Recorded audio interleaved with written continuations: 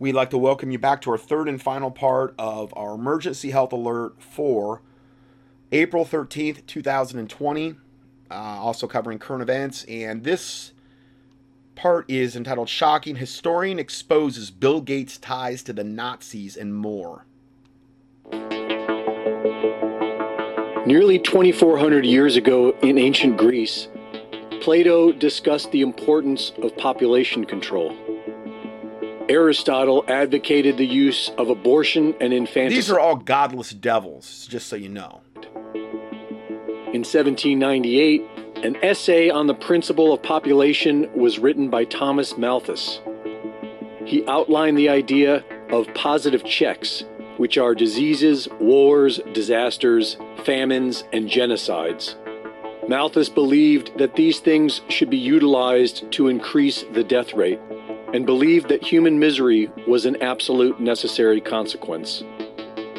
In 1859, Charles Darwin published The Origin of Species. In it, Darwin only hinted at the implications of human populations, but his cousin, Sir Francis Galton, became obsessed with the idea. In 1883, Galton published Inquiries into Human Faculty and Its Development, wherein he wrote that his intention is to touch on various topics more or less connected with that of the cultivation of race, or, as we might call it, with eugenic. The term comes from the Greek word eugenis, of noble birth. In the early 20th century, eugenics became an academic discipline in universities. Organizations were formed and funded to win public support. The Kaiser Wilhelm Institute and the Cold Spring Harbor Institute rejected the idea that all humans are born equal and began selling the idea of cultivating a new master race of noble bloodlines. Planned Parenthood was formed in America by racial eugenics advocate Margaret Sanger. President of IBM, Thomas J. Watson, established a special subsidiary in Poland called Watson Business Machines to assist in the Nazi invasion of Poland. This business continued throughout the war, and IBM managed the entire operation from their headquarters in New York. During the Nuremberg trials, the Nazis quoted U.S. Supreme Court Justice Oliver Wendell Holmes in their own defense. They claimed that their eugenics program was being run from the United States. The Nazis were rightly admonished for war crimes, but not Thomas Watson. He went on to create the IBM World Trade Corporation and passed IBM on to his son. His granddaughter ended up marrying Margaret Sanger's grandson. Oh, wow. Bill Gates is... All these devils are all connected bloodline-wise. I mean, it's just always that way. Presidents and this stuff, it never fails. Father worked on the board for Planned Parenthood. I'm sorry, so I said Bill Gates' father worked on the board for Planned Parenthood. And his mother worked on the corporate board for IBM, who Bill partnered with to create Microsoft. Oh. With no medical background, Nope. Bill Gates then went on to become the world's foremost pusher of vaccines and population control. Yep. Do you think this is all coincidence? The Bill and Melinda Gates Foundation funds the WHO, the NIH, the CDC, and the UN. And now he is saying that until we get mass vaccinations... And they're showing a picture of him and his husband, Melinda. I think he probably calls him Mel normally when they're just around the house. This has got to be a guy. There's no way that's not a guy. I mean, it is so flagrantly a guy. It's laughable. I mean, Michael Obama, it looks way more feminine than this cat. I mean, it is so bad. Just go to 319 on this video and have a gander. Let me know what you think. Or don't, because I just don't have time to take all the comments, sorry. Be able to gather in groups. In which activities like mass gatherings may be, in a certain sense, more optional. And so until you're widely vaccinated, those may not come back ever at all. The president's coronavirus response team. So no vaccine, no mass gatherings ever again. So no more church. No, unless you want to go underground, which is the way it started out. No more 501c3 because the 501c3 churches are going to comply. The ones that are bucking it are the pastors are being, thrown in. They're learning that you signed up for this, and now, Caesar's coming to collect on the chips, man. You got to pay up now, and you got to do as you're told.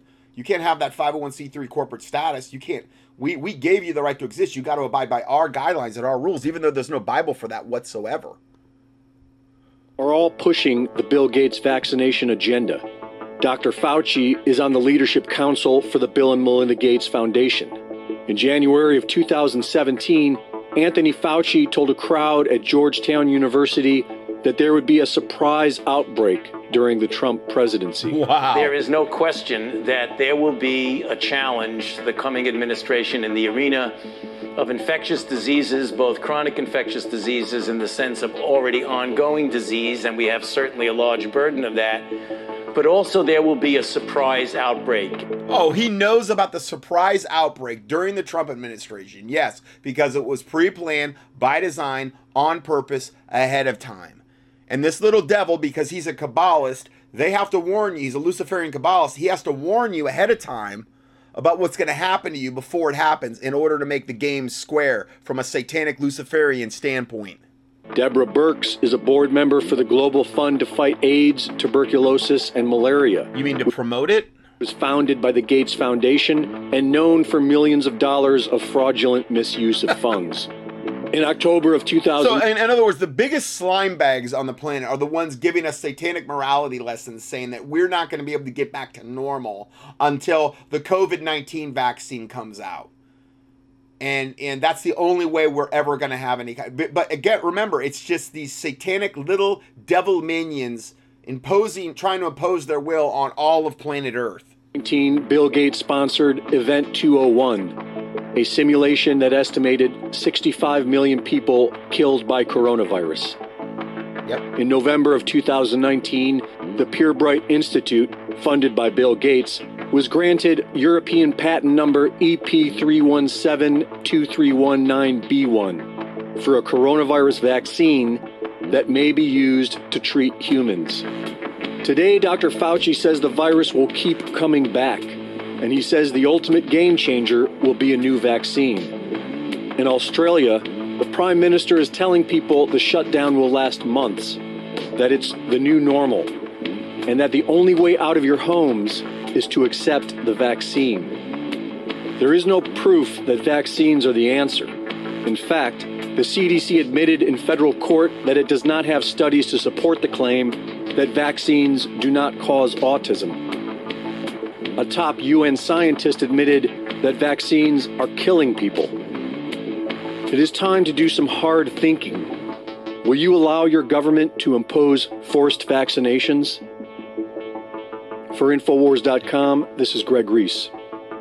And again, I'd say that the only real hope for the planet to push this agenda forward is, collectively Christians hitting their knees in prayer and when feeling so led, fasting, and then educating people as much as they can and really, really travailing in prayer to God about this, because I don't, if that doesn't happen, I don't see this getting reversed. I mean, it's such a facade. I mean, this is so easy to expose, but when most of the world lieth in the hands of the wicked one, like the Bible talks about, he's going to have them hoodwinked and blinded, and so that's just kind of the situation that we're in right now. Next report, massive fraud alert. Coronavirus recovery bill gives the Fed control over $450 billion in secret. So who's going to get the money? As reported by Politico, one little notice provision in the recently passed $2.2 trillion CARES Act provides the Federal Reserve, the privately owned banking, that was created in, was it 1912? Yeah, by the Federal Reserve Act? Yeah, with a nice pile of money, because they need more money. They print it out of thin air, but they need more. $450 billion to be specific, that it can do with it whatever it pleases. I'm sure it'll be for some good benevolent use. Basically, as long as it's called relief. Not only that, but the Fed will be able to manage these funds with far less oversight, meaning they can essentially create a secret slush fund that the Fed board governors can do with it whatever they please. Black ops, black budgets, whatever they want to do. So thank you, President Trump, for letting that go through as well. Twitter CEO Jack Dorsey, donates $1 billion to the COVID-19 relief, abortion, and UBI using coronavirus as his cover. Jack is pumping millions into population control. Just like all these guys, Zuckerberg, Facebook, Jack Dorsey, Twitter, Bill and Melinda Gates, all their, pure evil. Jack Dorsey, CEO and co-founder of Twitter, is allegedly shifting $1 billion of his equity into digital payments platform called Square to the Start Small LLC in a campaign battle to battle COVID-19. Right, yeah. Dorsey announced the decision on his platform Twitter by writing, "I'm moving $1 billion of my Square equity, or 28% of my wealth, to this COVID-19 relief." He also noted that after the pandemic slows down, the focus will shift to girls' health and education. You mean girls' sterilization through the vaccine programs and abortion. Girls' health means funding will go directly toward abortion clinics. And UBI stands for Universal Basic Income, so total dependence on the state, which is where they're trying to shift us right now by getting rid of all the jobs, and the people not being able to pay their rent. Squeezing us. Now, I'm going to go ahead and play this as well. New York ICU position, New York City. Now, remember, this is New York City. This is where we would have 5G really popping. ICU physician said, "We've been operating under a false medical paradigm. Patients are slowly being starved of oxygen." So they're finding that what they were trying to do when they were getting these really bad COVID-19 patients, the kind they were getting in Wuhan, that it's not working. And again, you have to ask yourself, there's a lot of firsthand reports from doctors similar to this. Are they all lying? Are they all collectively lying? Or some people actually dying from this? Well, they are, okay? Dr. Cameron Kyle Seidel has just brought forward a critical piece of the puzzle in trying to figure out what in the world is happening. All right, so let's go ahead and play this. Not a super long video here. This is Dr. Cameron Kyle Seidel, ER and critical care doctor from New York City. 9 days ago, I opened an intensive care unit to care for the sickest COVID-positive patients in this city. In these 9 days, I have seen things I have never seen before. In treating these patients, I have witnessed medical phenomenon that just don't make sense in the context of treating a disease that is supposed to be a viral pneumonia. 9 days ago, I presumed I was opening an intensive care unit to treat patients with a virus causing a pneumonia that was ravaging lungs across the world, starting out as something mild, cough, a sore throat, and progressively increasing in severity until ultimately ending in something called acute respiratory distress syndrome, or ARDS. This is the paradigm that every hospital in the country is working under. This is the disease, ARDS, that every hospital is preparing to treat. And this is the disease, ARDS, for which in the next 2 to 6 weeks, 100,000 Americans might be put on a ventilator. And yet, everything I have seen in the last 9 days, all the things that just don't make sense, the patients I'm seeing in front of me, the lungs I'm trying to improve, have led me to believe that COVID-19 is not this disease, and that we are operating under a medical paradigm that is untrue. In short, I believe we are treating the wrong disease, and I fear that this misguided treatment will lead to a tremendous amount of harm to a great number of people in a very short time. As New York City appears to be about 10 days ahead of the country, I feel compelled to get this information out. COVID-19 lung disease, as far as I can see, is not a pneumonia and should not be treated as one. Rather, it appears as some kind of viral-induced disease, most resembling high-altitude sickness.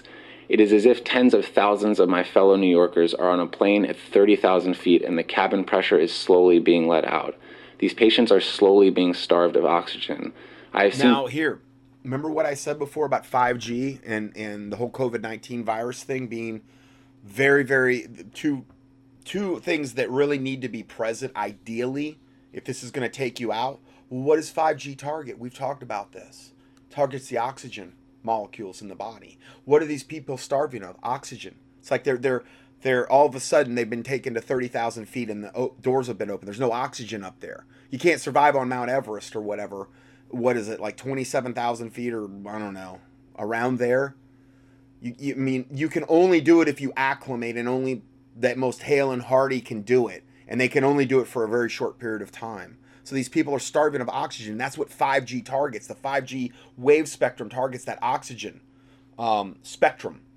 So it would make total sense that you combine the two together, and they're seeing the symptomatology.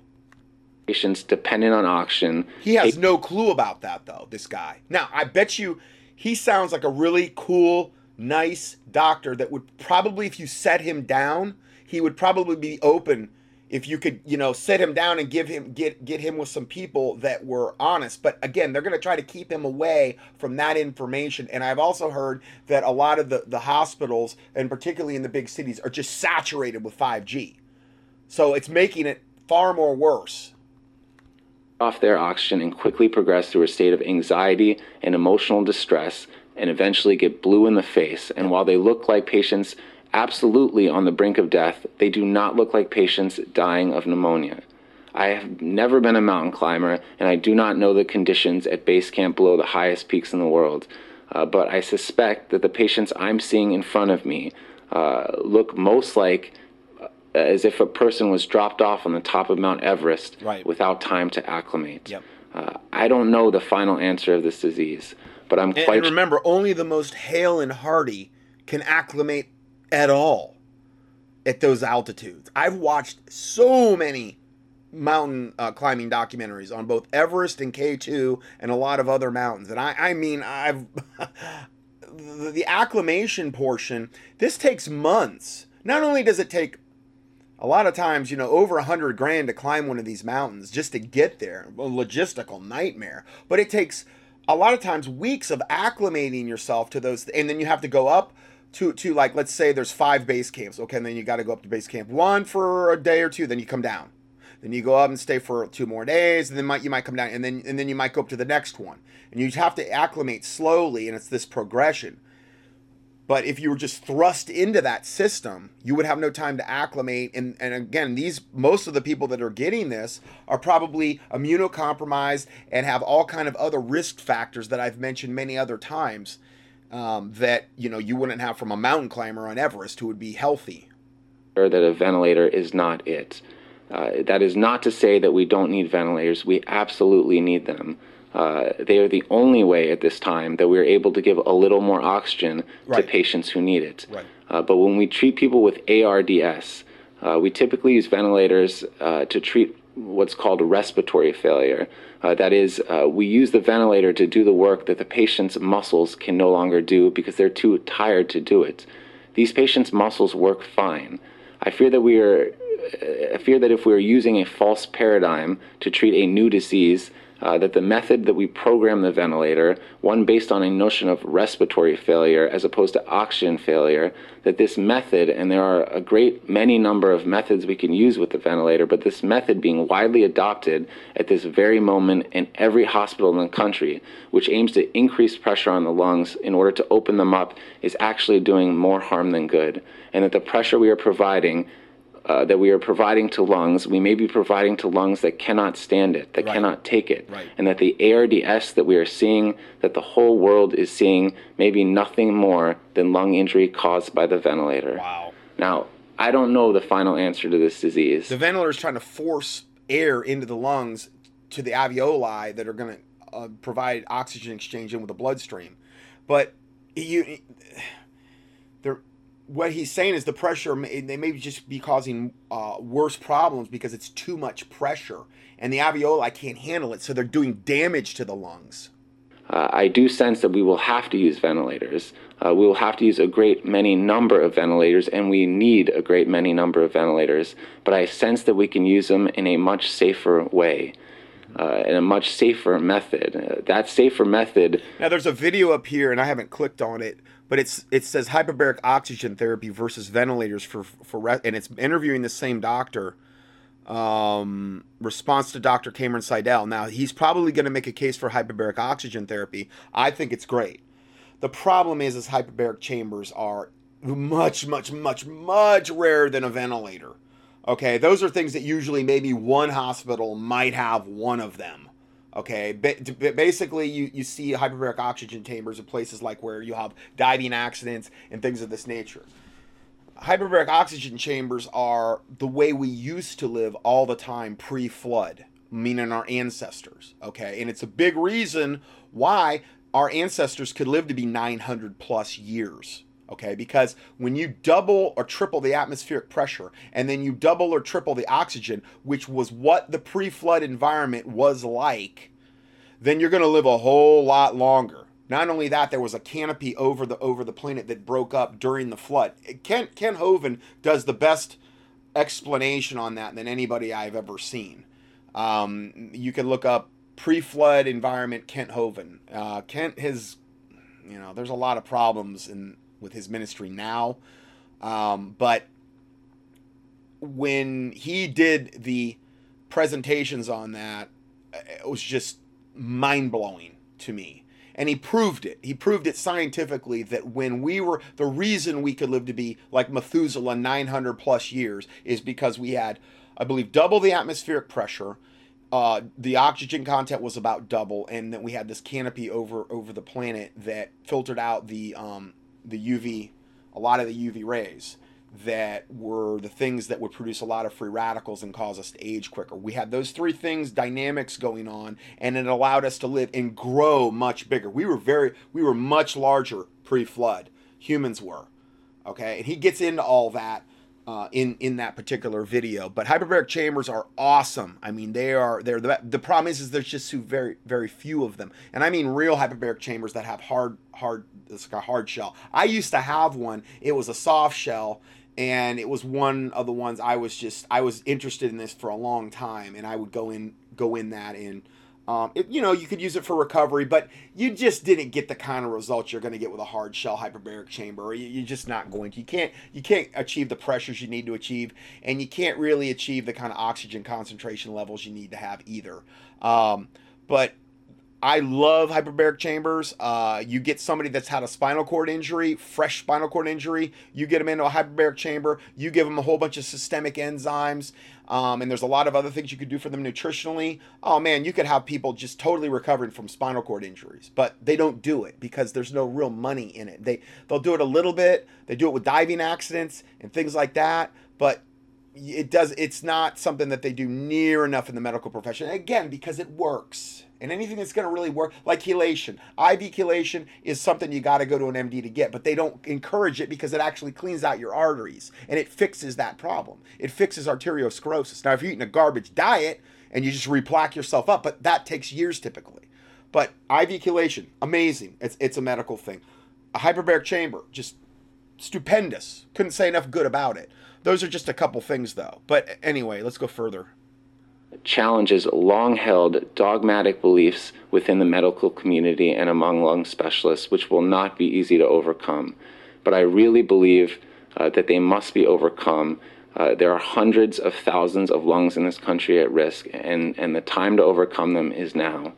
I'm confident that if those of us that work bedside with these patients, those of us who are witnessing the things that we have never seen before, despite the many years we have worked and the thousands of patients and diseases we have seen, if we can effectively communicate this to all those that are so important but who are not bedside, the researchers, the administrators, those who procure our resources and make our protocols, the politicians, our own government, if we are able to convince them that this is a disease that is different than anything we have ever seen, I am confident that an answer can be found. The problem is people like Fauci and Gates and those types of people have no interest in this. They want this to perpetuate. They want it to get worse. They want this to kill the maximum number of people. This guy actually cares about his patients. You can tell he's about ready to break down and cry during this. I mean, it sounds like he's going to, his voice is going to start cracking. And listen, I'll cry like a baby. I'll watch the wrong commercial. I'll cry like a baby. I'm not against that at all. I think it's good to do that. As a Christian, especially to be tenderhearted before God. I like this guy. I have a good feeling about him. But Fauci and them, they don't have any compassion for people. All they care about is the medical pharma cartel and killing the max amount of people and implementing their New World Order agenda. This guy actually cares. And I wish we had a lot more doctors like him, and I hope that he doesn't suffer massive repercussions for coming out with this video. That effective treatments can be discovered and that a plan to disseminate that treatment can be rapidly deployed, and that tens of thousands and probably hundreds of thousands of lives and lungs will be protected. The time for this is now. We are staring into a future in which a great many of our fellow Americans are going to suffer, not to mention people all around the world. For those who will not suffer directly from this disease, from the terrible human cost of this disease, for those who will not lose a family member or a friend, and there will be a great many number of people who will lose those close to them. But for those who don't, they are still going to suffer from the great economic cost of COVID-19. We are all involved in this future. So I urge you, for those of us, if you are out there, for those who work bedside, I urge you to speak up. We can change this. I thank you all for listening. Please spread the message and stay safe. God bless that guy. I have a good feeling about him. I love that man. Next video. Doctors and nurses reveal the devastating reality of COVID-19. So here's just some more doctors and nurses. Again, and people like Richie from Boston or people like the Fullerton Informer guy and others, they won't look at videos like this. They'll just say, oh, they're paid actors. Well, really, there's been hundreds of these types of videos you've seen, or hundreds of videos or eyewitnesses reports, or the crematoriums going, and now the overhead drone footage of them burying mass bottles and that bodies on Hart Island in Brooklyn. I mean, they're all lying. It's just, no, people are dying, but it's just not, it's not to the level the New World Order was hoping for. So yes, they are reclassifying anybody that dies of X amount of things as COVID-19 so that they can get their numbers up. Sure they are. So let's go ahead and play this next video here. I see EMS stretchers lining down the block. It's jam-packed waiting room filled with 30 to 40 patients next to each other, coughing, giving COVID-19 to one another. There is physically no more room in the emergency room. You bring any more patients in, then... Some emergency rooms, that is the case, okay? But not all. Then you'll see some where they're empty. Well, that's hasn't really hit there, okay? So you have to look at how many people have actually died from this so far in America, if we believe their numbers whatsoever. That's not going to be enough to overwhelm the whole medical system, guys. And we're going to go into that a lot more. I'm going to read you a testimonial from a longtime listener of mine who's a nurse that works at a hospital. And she's going to tell you what's actually her take on this and really give you a lot more clarity on what's going on. You cannot walk. We had a few patients die in the emergency room because the hospital's full. All of these are emergency room or nurses. They're interviewed. People who are vulnerable, people who are weak, people who are scared. And I'm not gonna lie. They're giving their names and where they work. I'm not going to go over all that, but just so you know, if you want to watch the video, you can see that. Be scared. You hear about people dying and suffering from it, but it's a whole other thing to see this stuff up close. The proportion of patients that are critically ill, younger, people that look just like us, and older, it's overwhelming. The morgues are already getting overwhelmed. It just feels like you're standing on the shore looking at a tsunami, and the federal government is offering you a life preserver. If you get x-rays every few hours on these patients, you tend to see them get worse in real time. You can actually see those cloudy patches increase over the course of 1, 2, 3, 4 hours. I saw a gentleman in his 70s. Cloudy patches in the lung fields, most likely on some type of x-ray. He looked really well. When I came back the following day to check his chart, he had passed away within the 24-hour period of time. They're talking to me like... These are from physicians all over the country, too. This isn't just New York City. This guy's a cardiologist from Louisiana, Muhammad Sayab Panawar. Talking to you. and then a few hours later they go into sudden respiratory arrest, they stop breathing, and they need to be intubated. And this is one of the most dramatic things that I've ever seen. So let's think about this. The building is on fire. We're all firefighters inside trying to put out this fire, but we're naked, right? Because they didn't protect us. Right. Yeah. You can see the PPE of other countries. PPE is personal protective equipment. They're not being, a lot of the hospitals, they're not even giving it to them. They're having to like come up with, goggles, full face shields, face masks, things that you should have if you're going to work with this type of stuff. Why? Because they're trying to spread it as much as they can, even though I don't think it's killing as many people as Satan and the New World Order were hoping it would kill, at least in America. I think in Wuhan, China, it really took them out because this perfect storm was there. But in America, they want to get a higher death toll. So what they're trying to do is limit PPE equipment so that it will spread and that the emergency room physicians and the nurses and all of them will get it, and then there's nobody to treat the COVID-19 people. Chemical suits, and we are wearing trash bags.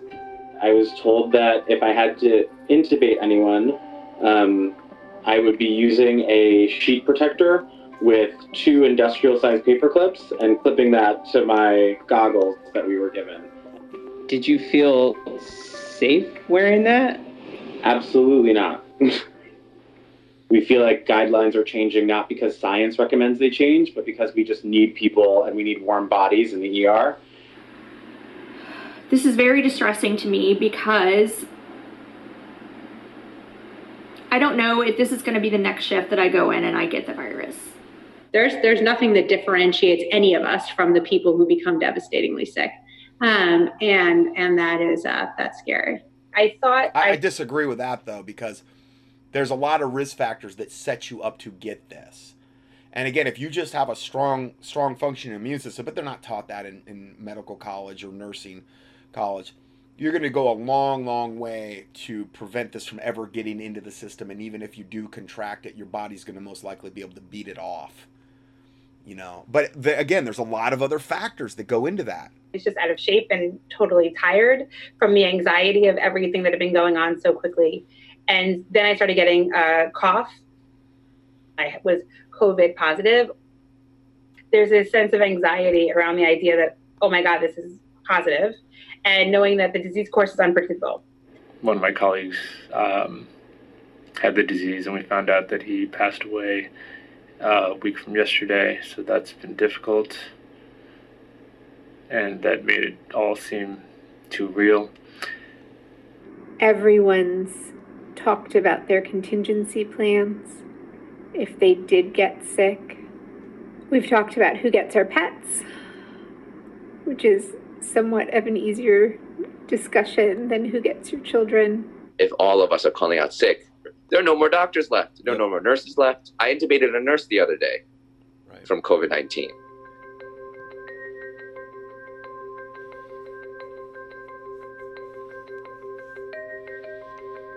We're going to be faced with this decision of, we've got 2 patients that need to go on a ventilator or they'll die. We have 1 ventilator. Which one's going on the ventilator? The idea of splitting a ventilator is a little contentious right now. If you split 1 ventilator for 2 people, you've now taken a tool that gives someone optimal chances of survival and taken that and split that in half. So now 2 people have suboptimal chances of survival.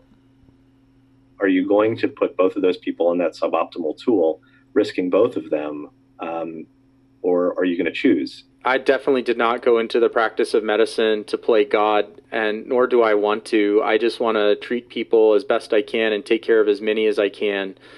How are they going to live with the guilt after all of this, knowing that if they'd had an equipment that could have saved somebody's life, they would have used it, but because they didn't, they watched somebody die, and they chose person A over person B. There was one of my colleagues told me this amazing story where he was talking to a patient who was infected. He's talking to this patient and saying, look, if this escalates quickly, would you want a breathing tube? Would you want to be on life support? And the patient said, absolutely, I would want that. And then the patient paused and said, but if someone else needs it, give it to them. The intensive care unit is a busy place pre-COVID. What's different now is that you don't have any visitors in the whole hospital.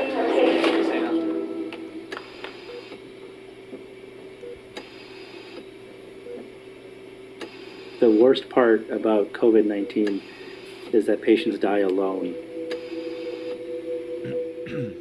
without their families by their side.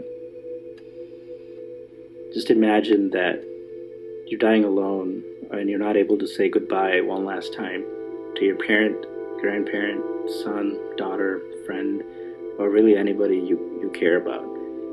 I seriously starting to think that this is really starting to take a toll on me. Between seeing people die and like having to work 12, 13, 14-hour shifts, it's like really taking a toll on me now. People are getting tired and worn out, and unfortunately this is just the very, very start of this thing. I am in a lot of moral distress because I'm not able to help patients the way that I'm accustomed to. I'm simply just trying to mentally stay well enough to take care of them and keep them alive. So that has been a very great moral dilemma for me. You know, it's just a matter of time before I hear that one of my good friends has passed away because of this, because they were working on the front lines. And that's what terrifies me. And now we've all kind of resigned ourselves to this is what we do.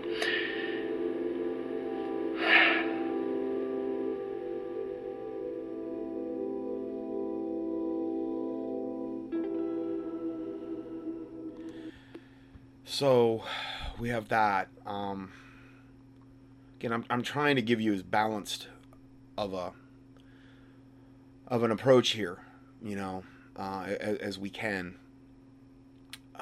And this is that listener comment on empty hospitals and waiting rooms explained by someone who works in a hospital. Longtime listener of mine.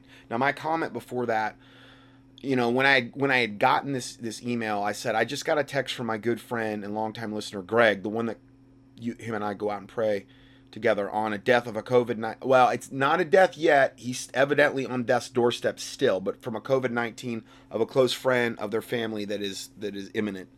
My daughter Taylor had a coworker she knew personally whose aunt died from COVID-19. That was a couple weeks ago. And this has all happened in the last couple weeks. I just received this from a longtime listener who's a nurse. To add to what is said below, it is also commonly being reported that when many have tried to go to the hospital or medical centers to be tested, they're being refused to be tested, so they be turning right back around and leaving.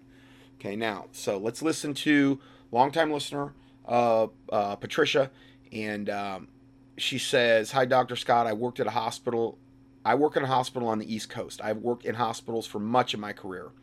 Hospitals have always been the most dangerous place to be during any and all pandemics throughout of all of recorded history. Period. End of discussion. That being said, I believe many hospitals, particularly in the West, i.e. US, Canada, and Western Europe, are doing their best to not be dangerous breeding grounds that they have the potential to be. All modern Western hospitals have pandemic plans in place, and all employees get training on them every single year. Right now, every hospital I am aware of is implementing these plans and modifying them, specifically to address COVID-19. I am in a meeting about COVID-19 every morning. I am not in management. They are giving us information for the day and modifying it as policy changes. We are not doing, this is the most important part, I think, of the whole thing that she's saying. We are not doing elective procedures or any other procedure that is considered elective. But the timing can be delayed. In Western countries, elective procedures or procedures that don't have to be done immediately accounts for most of our business. Let that sink in. This reason alone can account for the empty parking lots and the empty waiting rooms. Most of the business of most hospitals are elective procedures. That's not being done. All that's gone. So it's freed up, this large swath of the hospitals. And that alone can account. And I mentioned this, I was speculating on that. I said, all I know is that if I was going in for some elective procedure right now, if the doctor told me not to postpone it, I'd postpone it because I want to get some nosocomial infection of COVID-19 going in there, meaning you're going to catch it from going to the hospital, essentially. It only makes sense. No, they're not doing them.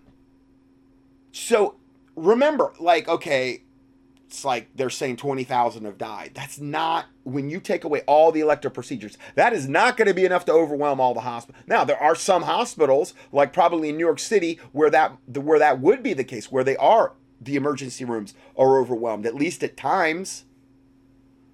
So I thought that was very, very, very important to go over that, because she's got insight that I don't have. I did speculate about that, and she confirmed it.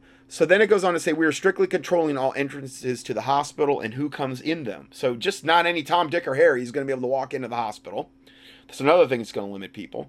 Visitors to the hospital are also limited. You can't go see your COVID-19. So that's going to be another huge swath of people that don't come into the hospital. Because remember, like the one doctor was saying, they're dying alone. You can't go see your loved one before they die. You can't even go. So there's another huge swath of people that are not going to the hospitals. Let's go further here. Take that into account when you see empty parking lots. Also, people have been whipped into a frenzy of fear by the media and are not coming to the hospital for treatment they would normally get. They have chosen to suffer at home. There's another big swath of people that aren't going. Okay? This is an important factor in empty ER waiting rooms and empty ER parking lots. But see, when you have somebody like the Fullerton Informer or Richie from Boston, that when they see the empty parking lots, oh, that fits my narrative. So I'm going to jump all over that like a cheap suit, like white on rice. You know, I'm all over that thing because it fits my narrative that I'm pushing, that it's all fake. It's all a hoax. Nobody's died. That's what we're seeing. Going further. What you need to know about the ER is most of the patients in the ER are not having an emergency. Many poor people go to the ER for basic medical care. How many illegal aliens show up there to use it that way? That probably aren't showing up now, you know, to suck the resources out of the state. Probably a lot. Anyone who has worked in an ER or works in an auxiliary department that services the ER will tell you this. ERs are pretty empty, usually on days like Christmas and Easter and big sporting events like the Super Bowl, and on days when the weather is really nice. It's an ongoing joke we tell ourselves. So many of those patients are choosing to stay at home right now and suffer with whatever they're suffering from rather than risk going out.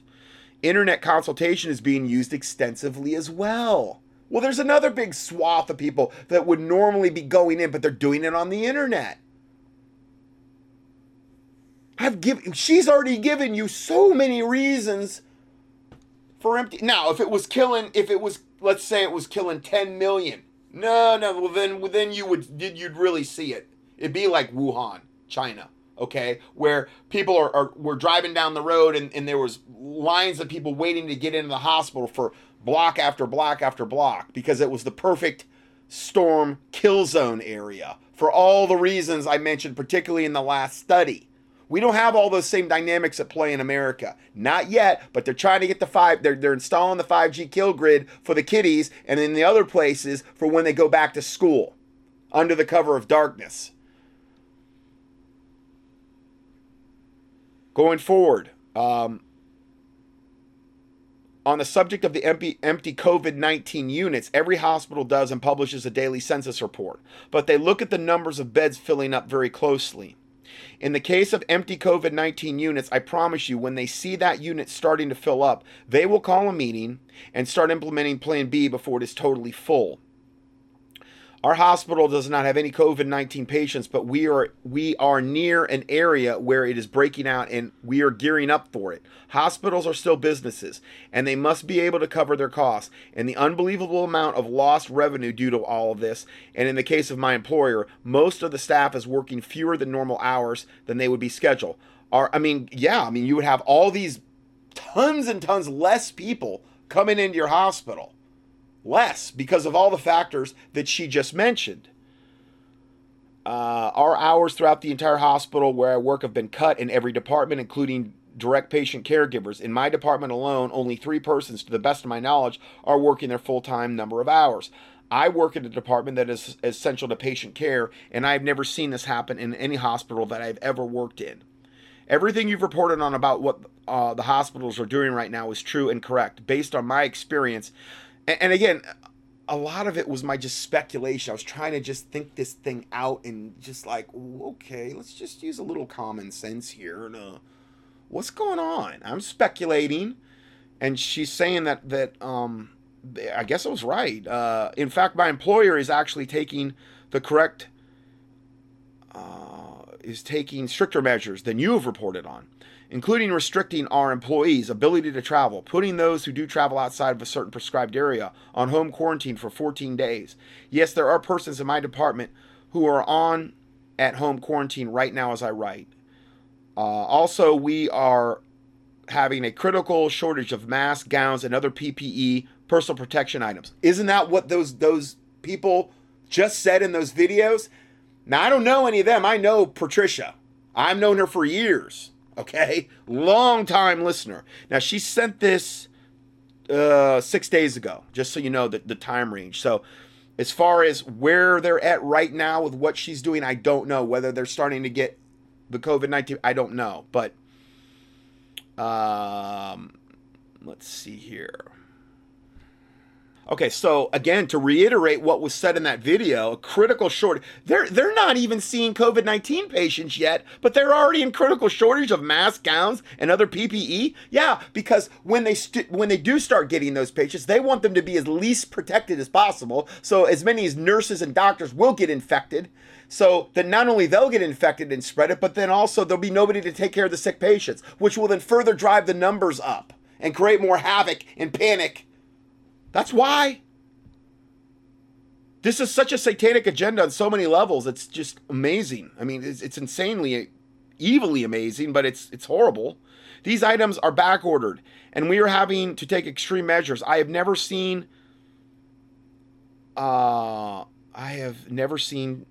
in my life, I've never seen taken in my life to get these items. I guess she means that she's never seen it is hard in her life to get these items. We are now sterilizing and reusing some of these items. Masks in particular. How do you sterilize like an N95 mask? Ugh, man. And I'm not asking her that. I'm just saying that does not sound sanitary. Going further, we are also getting the community at large to make us these items. I know there's a community, there's a guy right now in, I don't know, Conover, Hickory, where I live, and he was making some type of, I don't know, arm sleeve, and they're converting their factory into making the masks, and the masks are impregnated with copper. Copper is also highly antibacterial, antiviral. It's like silver. I'm not going to say it's as good, but man, if you could have like, some type of, well, like I said, you could take the mask and spray them with silver, spray them with like a colloidal silver, and then like a thieves spray. That would absolutely knock down viral bacterial type of loads, because even if it gets impregnated into the mask, let's say COVID, it's going to kill it. But he's actually making a mask that has copper embedded into it. So, yeah, they could do all kind of stuff like that. Let's see here. We have made public what we need and the specifications of these masks, and we will use these homemade items. I mean, they're having to use homemade items, and they're not even seeing any COVID-19 victims yet. You can imagine what the other hospitals are suffering with. The one guy was like, yeah, to take like a sheet protector that you could see through and clip it to my garbage goggles, because it showed his goggles. They were like the kind you get from Harbor Freight, and with paper clips. Seriously? We're like the whatever bastion of medical. Well, no, again, by design, on purpose, so that the maximum number of nurses and doctors and healthcare workers will be infected. Guaranteed. That's why they're doing it. There's also a critical shortage of nasal collection kits used to collect COVID-19 and other upper respiratory specimens. You should have seen what we went through to get these items. And these items are now carefully controlled. If you cannot collect and transport these specimens, you cannot send them off for testing. I mean, this is just insanity. And again, I'm trying to get through all this information in time.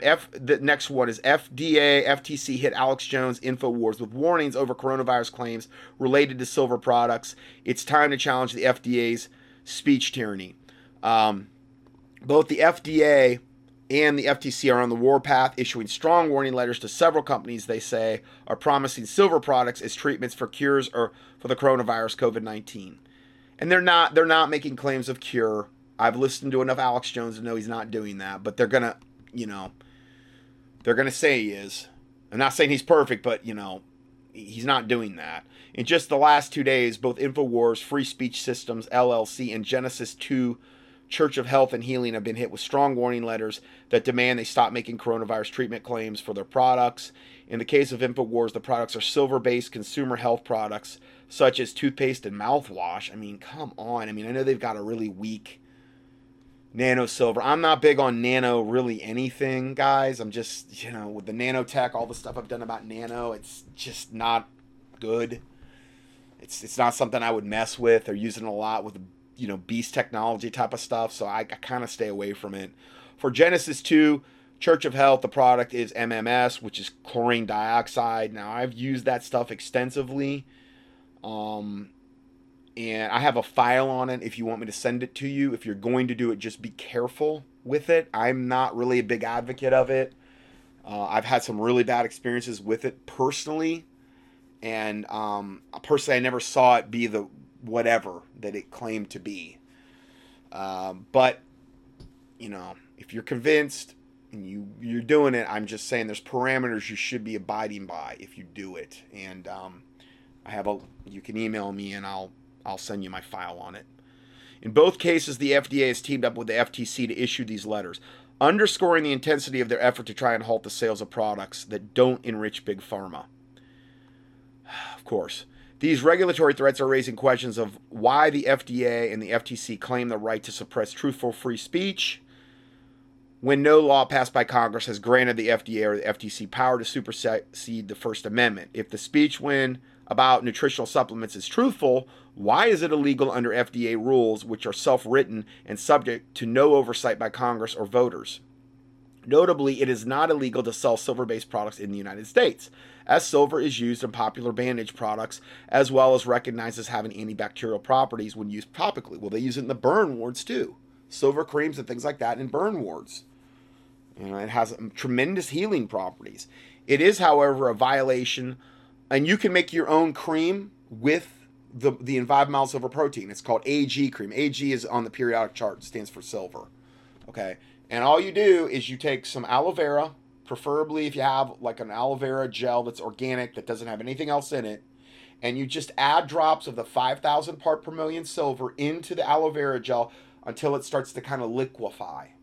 And then there you have your AG cream. Now, that's not the strongest way to apply it. Obviously, the strongest way to do it would be just straight over the. But if you're in an area where there's sensitive skin, but of course the silver's so mild though, it really doesn't tend to irritate skin at all like iodine would. But I'm just saying, if you were in a set, you could make AG cream, which is really good for a lot of different applications. But Envive doesn't sell that cream. You have to make it yourself. You can make it from 2,000 as well. Just not going to be as strong, okay? And again, you're not going to hurt yourself ever putting the 5,000 on the skin straight either. I've never hurt anybody. I mean, it's very very mild as far as that goes. So, going further, it is, however, a violation of the FDA's slanted interpretation of rules to sell silver products along with claims that they treat COVID-19. You can't claim you're treating anything. If you're using any kind of natural health product, I can't claim to treat anything. Okay? I mean, basically what I like to say is if it were me, this is what I'd do, but I can't say, we're treating anything. Going forward here, when that occurs, the FDA says the seller is making a fraudulent health claim or selling unapproved drugs, even when the seller never claimed they were drugs. Remember, the FDA still claims there's no such thing as vitamin, mineral, or food or nutrient that can prevent or cure any disease, of course, because we all know that health comes through drugs. That's absurd. We all know it. For example, scurvy is a disease of a vitamin C deficiency and can be cured with vitamin C. I would use a whole food vitamin C preferably, or one that's in some type of food base at least. Similarly, a disease known as rickets is caused by vitamin D deficiency and can be cured with vitamin D. Yet such claims are never allowed to be made by those who are marketing such nutritional solutions along with those because, you can't do that. You can't claim that's, even though it's a physiological fact that's in textbooks, you still can't claim it at all, because you can only drug your body into good health. That makes sense. As we have repeatedly pointed out in our own articles, nothing has been clinically tested to treat, prevent, or cure Wuhan coronavirus or COVID-19. Well, clinically tested, okay, I'll give you that. Okay, whatever. But again, I've given you my opinion on that. There are many promising candidates for such treatments, such as hydroxychloroquine. But again, please see the warning I gave on hydroxychloroquine, chloroquine, and quinine in the last teaching I did, part 2, 2 days ago, because that can be potentially life-saving, because those drugs have some serious potential side effects, And personally, I just don't think the risk is worth it unless that's all you got and you're really in bad shape. And you got to at least do it with zinc on top of it. But again, see part 2 of that teaching. It would have been for April, 11th or 10th or something on contendingfortruth.com. And I did put the PDF up for it, so you can check everything that I set out. I didn't cover every single side effect, but the side effects for hydroxychloroquine, chloroquine, and quinine can be horrific, as with so many drugs. Yet to this day, virtually the entire medical industry and the pharma-funded corporate media routinely claim a coronavirus vaccine will be a cure. And again, it's the unicorn, it's the magic unicorn that's going to fix everything that hasn't even been developed yet, but it's going to cure everybody. And it's the only way we'll be able to go back to any kind of normalcy in the world. Even when no such vaccine even exists. No clinical trials have been conducted whatsoever, yet the entire establishment repeatedly claims the coronavirus will be safe and effective. Claims the coronavirus vaccine will be safe and effective despite the lack of a single shred of evidence to support such claims. CNN, which is largely funded by Big Pharma and therefore has direct financial ties to the vaccine industry, hasn't received a warning letter from the FDA or the FTC to stop making unproven marketing claims about a future coronavirus vaccine. Well, of course not. Nor has MSNBC, or for that matter, Dr. Fauci himself. Why isn't Bill Gates receiving warning letters for making false claims about vaccines that stand to generate a windfall of profit for his various companies and organizations? Hey, he's only got seven vaccine companies working on this now. The answer is that no vaccine exists yet, and therefore vaccine propagandists are allowed to make whatever unscientific, unproven claims they wish without any limits. But boy, anybody that's got any kind of thing naturally that's going to support the immune system, you better keep your stinking mouth shut if you know what's good for you. They are pre-selling the coronavirus vaccine with lies and fraudulent claims, yet the FDA is silent. In truth, we all know the vaccine will be more deadly than the coronavirus itself. All attempts at making a SARS vaccine, for example, were disaster that resulted in mass fatalities of the animal test subjects. And they're going to skip animal trials, I bet. That's what they were talking about doing. No animal trials. Probably very limited human trials that will be skewed beyond belief. And then they're going to release it on the public. Vaccine or microchip included. What was the mRNA type of vaccine that they failed at over and over again that will totally change your genetic code. Oh yeah. Satan on a stick. Oh yeah. Yeah, it's going to help you. Oh yeah. Good stuff. Good stuff. So in truth, we will know the vaccine will be more deadly than the coronavirus itself. The truth is, both the FDA and the FTC have no limits on the wild quack science claims they are routinely made about vaccines, even though such vaccine efforts rake in billions of dollars and grant money in retail profits. even when such vaccines efforts rake in billions of dollars of grant money in vaccine profits. Vaccines are never subjected to the same regulatory scrutiny as vitamin C. Even though vitamin C is a safe, natural substance, while vaccines are artificial concoctions laced with neurotoxins such as MSG, monosodium glutamate, which is an excitotoxin, formaldehyde, which is an embalming fluid, aluminum, we've talked a lot about that, and mercury, which is beyond toxic, beyond belief in certain cases. When it comes to scientific evidence supporting nutritional supplements, there will never be a large-scale clinical trial of vitamins, minerals, or natural substances such as silver, since those products don't enrich the big pharma cartels, and because they're natural, they cannot be patented, and because they actually fix the problems. They don't have any. They want reoccurring revenue. Drugs create reoccurring revenue. Because typically they don't fix the problem. They set you up for further whatever you're trying to battle. I mean, like insulin. Well, you take insulin, then your own pancreas says, well, I'm getting all I need. I might as well shut her down. Thyroid, take your thyroxine. Well, whatever little I'm producing, I'm going to shut it down. So you become totally dependent on the drugs. That's how most drugs operate. That's just a couple little examples. Let's see here. The FDA is not a neutral party in all this. They represent financial interests of the pharmaceutical industry, and they deliberately set very high financial barriers for clinical trials that prohibit smaller companies from being able to fund them. The far bigger fraud is big pharma in the vaccine industry. Far bigger on a scale of, Magilla gorilla in a room compared to like a church mouse. I mean, there's no comparison. What's my take on all this? This is from Mike Adams. I think it's wrong for anyone to state that their products can treat or cure COVID-19, given that no such research has been conducted or concluded. I understand what he's saying, though. I get it. At the same time, both FDA and FTC allow drug makers and vaccine makers to make outrageously false and misleading claims for their own products that are based on cherry-picked, rigged science that's funded and shaped by the drug companies themselves. For the FDA and the FTC to accuse anyone else of engaging in fraudulent practices, it's like, it's the pot calling the kettle black. They first need to examine the big pharma frauds that are far more dangerous to society and literally kill 100,000 plus Americans every year on record. And that's probably very conservative.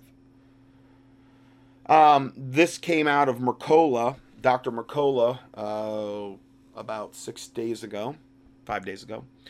Vitamin C and D finally adopted as coronavirus treatment. Now, I don't know how he can say treatment, but I'll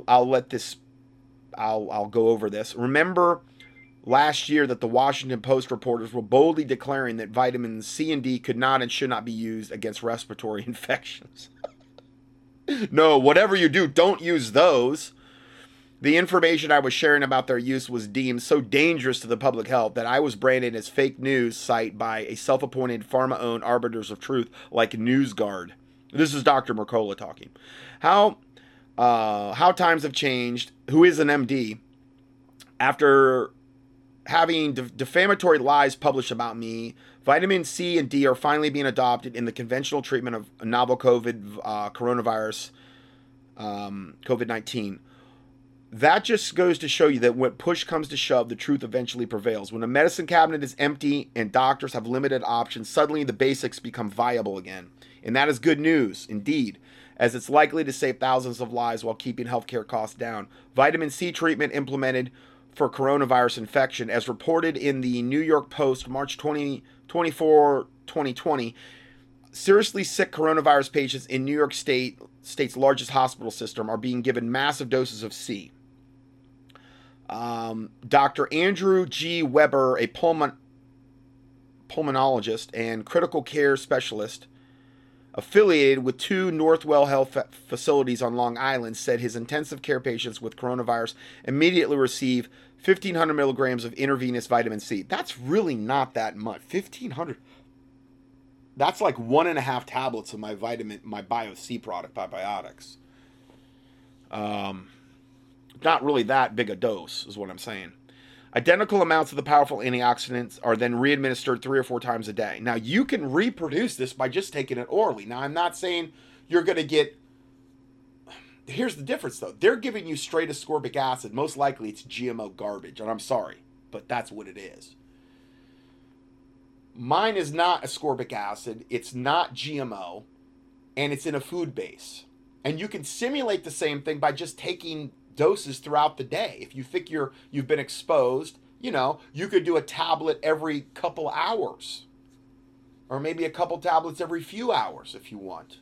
You're going to simulate a steady state in the bloodstream if you do it that way. And that's one of the best ways to get things like vitamin C into the system, because they are water soluble. And they do tend to go out of the system quickly. Whereas vitamins A, D, E, and K are fat-soluble vitamins, and you have to be a little more careful with them because you can take too much of them because they're fat-soluble. They stay in the system a lot longer. The body just doesn't excrete them like it would vitamin C. Let's go forward here. Let's see here.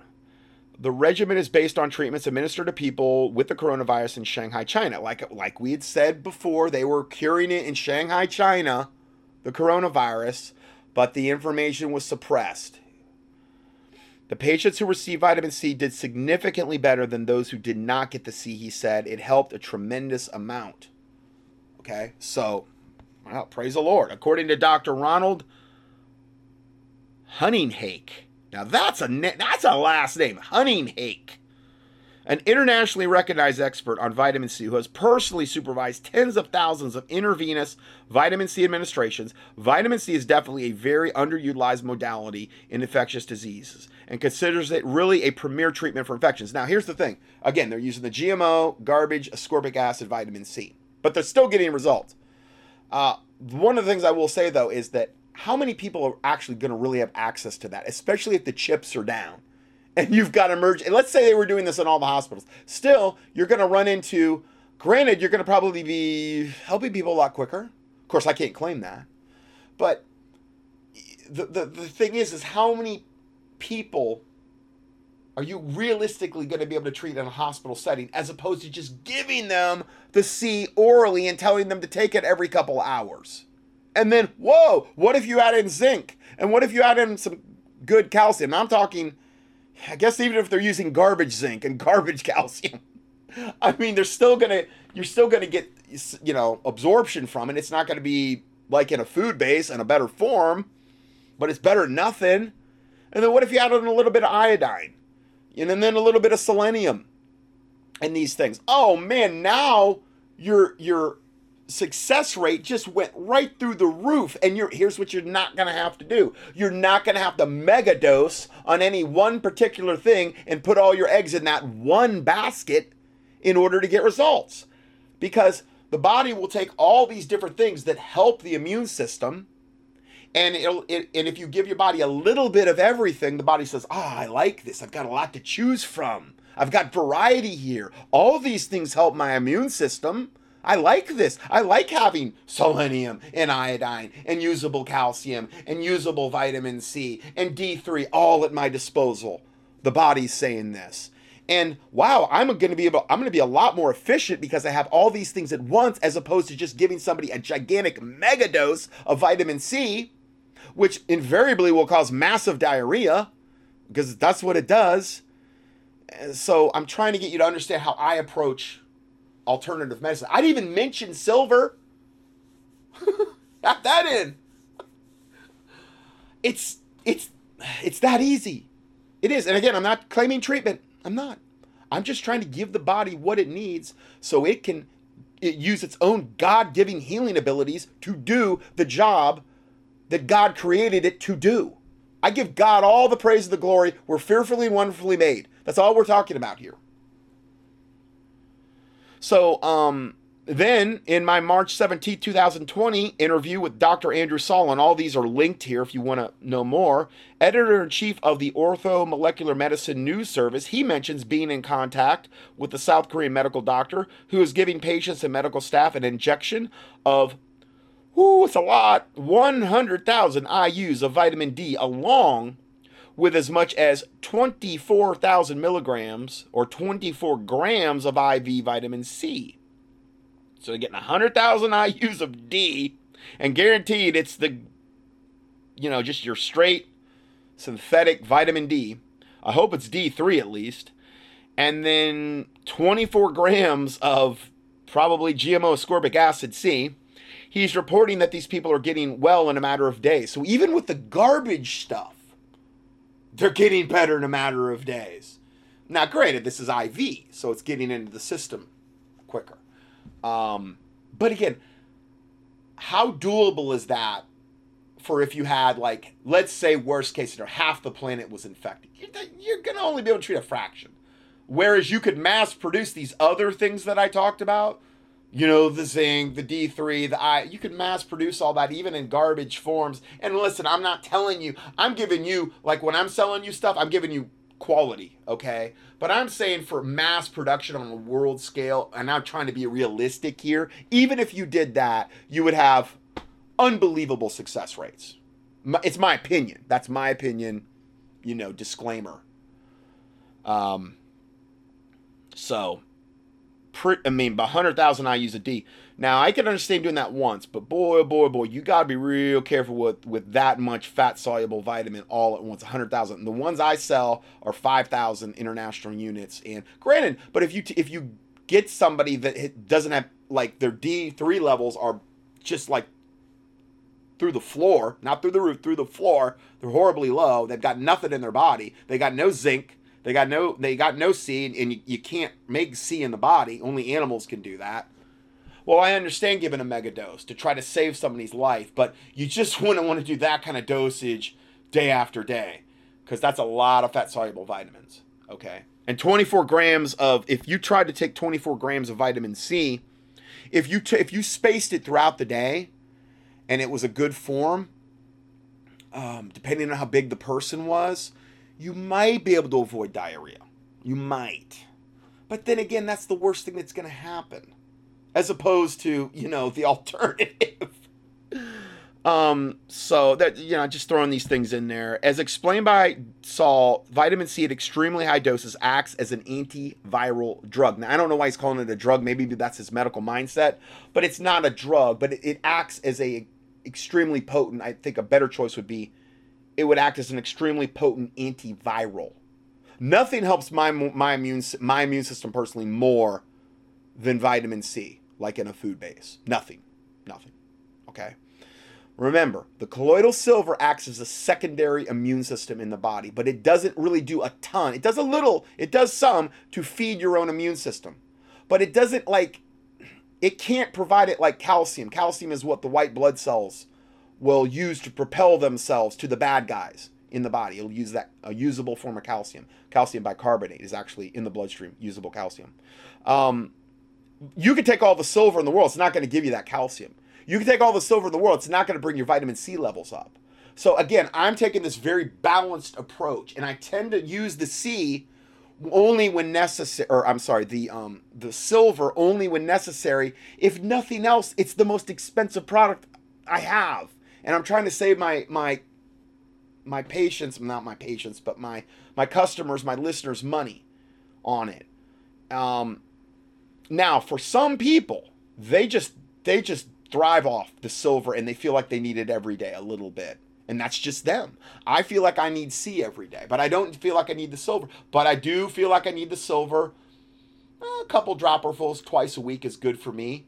Helps keep candida levels down in the bloodstream. And trust me, most of us are walking around with candida colonies in our bloodstreams. I did live blood cell analysis when I was first in practice, dark field microscopy, and every single patient I examined had colonies of candida flocculating in their bloodstreams.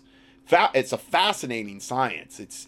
You can't argue with it. It's like you show the patient what your blood looks like live. It literally, you put it on a slide, and you have this special microscope you're looking at, and you put it on the TV screen and say, here's the candida colonies, here's the Rollet formation of the red blood cells. They're stacking because you're probably not getting enough exercise. Those are like the two most common things I saw from what I remember. This was back in the early I don't know, 93, 94, 95, in that area. So, anyway, that's just a little extra there. Let's see here. He says his words, vitamin C at extremely high doses acts as an antiviral drug, actually killing viruses. Well, it's more giving the immune system what it needs in order to do its job, to kill the viruses, okay? While it does have an anti-inflammatory activity, which helps prevent the massive cytokine storm cascade associated with severe SARS-CoV-2 infection. So there's from a whole bunch of medical doctors you've heard from. I've been giving you medical, straight from the medical community, nurses, doctors, you know, and I like being able to do that when we can get in lockstep. I wish that the alternative healthcare could get in lockstep with the medical, because they've got tools I don't have. I don't have all their $1 million diagnostic testing. Man, you give me blood tests, you give me stuff like that. Oh man, I'm all over stuff whenever anybody comes to me. But I don't have all that multi-million dollar testing ability, and I don't take patients anymore anyway. I can't. I just don't have time.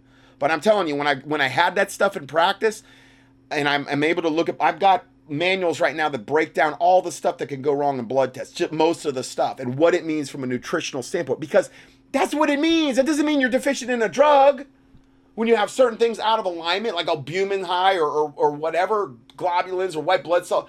It's typically some type of nutritional thing going on, or maybe a liver detox that's needed or something like that. It's not because you need this drug, maybe to get you out of the woods short term, but long term you can't drug your body into good health.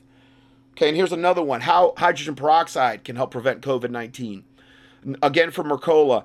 Hydrogen peroxide, H2O2, consists of a water molecule with an extra oxygen atom, which is why it's H2O2 instead of H2O, which is water. The oxygen inactivates viral pathogens by breaking down the viral structure. I do a little bit of hydrogen peroxide in my mouth in the morning, food grade, about 3 to 5%. Little, I don't know, 10 drops in my mouth. Let it just sit in there. Kills all, it's going to kill all the germs and stuff. Whitens your teeth too.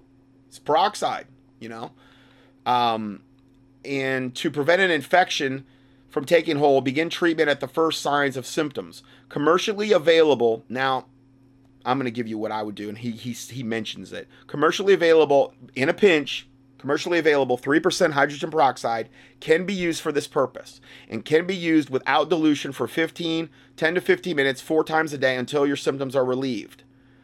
Okay, to perform this treatment, you need 2 items, a nebulizer. Now, I gave my nebulizer recommendation in the last teaching. Let me repost it here again so you'll have it in this PDF. Okay, so what I did, and this is the last thing I'm covering. What I did is I reposted the information from last week that I posted on, because I've had so many people over the years ask me about nebulizer recommendations. And for a long time, you had to have a prescription to get a nebulizer. And, and then they came out where you can now buy them, like on Amazon and stuff like that. So, I put my recommendations for how to use the 100 part per million in 5 mouths over protein with a nebulizer, okay? Now, you could alternate the two if you wanted. Well, okay, what if you don't even have 100 part per million? Now, you can make that. If you have 5,000, you can make it, you dilute it, and I tell you how to dilute it here as well. But let's say you don't have it. But let's say you have a nebulizer and all you got is hydrogen peroxide, and you feel like you got COVID-19. Okay, and let's say, and I mean, I'm talking like you don't have access to anything I've really talked about. Okay, well, here's what I do. This is like, this is not the best, but I would still try to get those nutrients, even if they were synthetic, even if you got to go to a drugstore to get them. They're better than nothing. The nutrients and the vitamins that I mentioned. And then you might want to do a treatment like this with the hydrogen peroxide, 3%. You can do it straight 3%. You need 2 items: a nebulizer with a face mask that covers your mouth, and a nose, and then the nebulizer emits a fine mist. The common household 3% hydrogen peroxide, available at most grocery stores and pharmacies for less than $1. Okay, you can literally do nebulizer treatments with just 3% hydrogen peroxide. Now, granted, it's not what I do ideally. I would really want you to use food grade hydrogen peroxide if you're going to take it into your lung fields. It's not exactly what I would advise if you were in a pinch, though, and you had no other options. All you could get is garbage zinc and garbage C and just garbage vitamin D3, which is what you're going to get in like a drugstore. I would still tell you to do that way more than I would do any other route. That's just all I can really say. That's me. I mean, I can't say we're treating anything. Personally, that's what I'd do. That's how I'd approach it.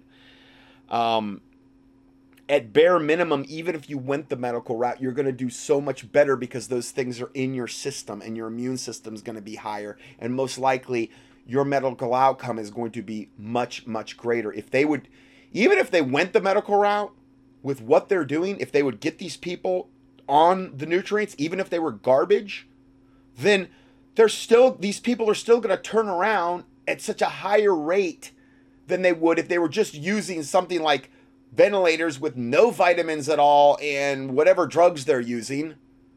They'd do so much better because their immune system is going to be better. But you could combine them, So I give you my protocol for nebulizing the silver. Now, I've done up to 500 part per million personally. I've never suffered any ill effects. I've done it several times. I've had a lot of people that have taken a silver that have done it that way too. I'm just saying, And then regarding the nebulizer recommendations, I just went up on Amazon and I researched for the best one that looked like I looked for price point and I looked for one that had the highest stars, and I found one, and it's this Crane rechargeable one. And again, I can't say I've used it personally. There's not a ton up there. But if you haven't got one, I would get one. This is something I would try to get going into what we're going into, because, we might be getting into a situation where, Amazon stops shipping stuff. Or granted, I would rather you not buy it on Amazon because they're pure evil.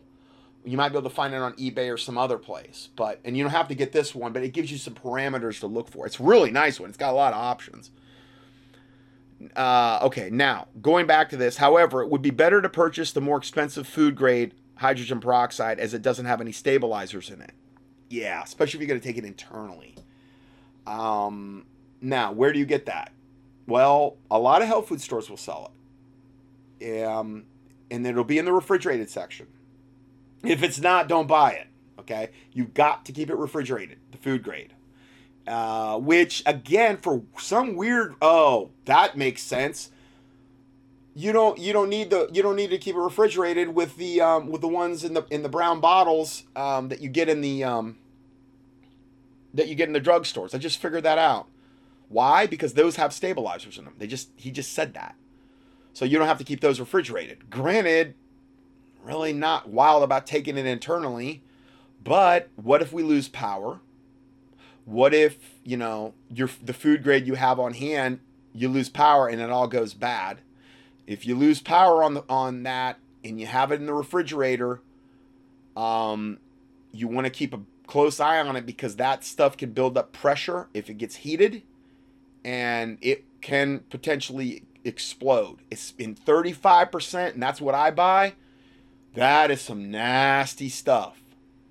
You better be careful, because, boy, you get that on you and it will burn you instantly. I mean, it is like instantaneous. I'm very cautious when I handle that stuff, when I'm cutting it and diluting it.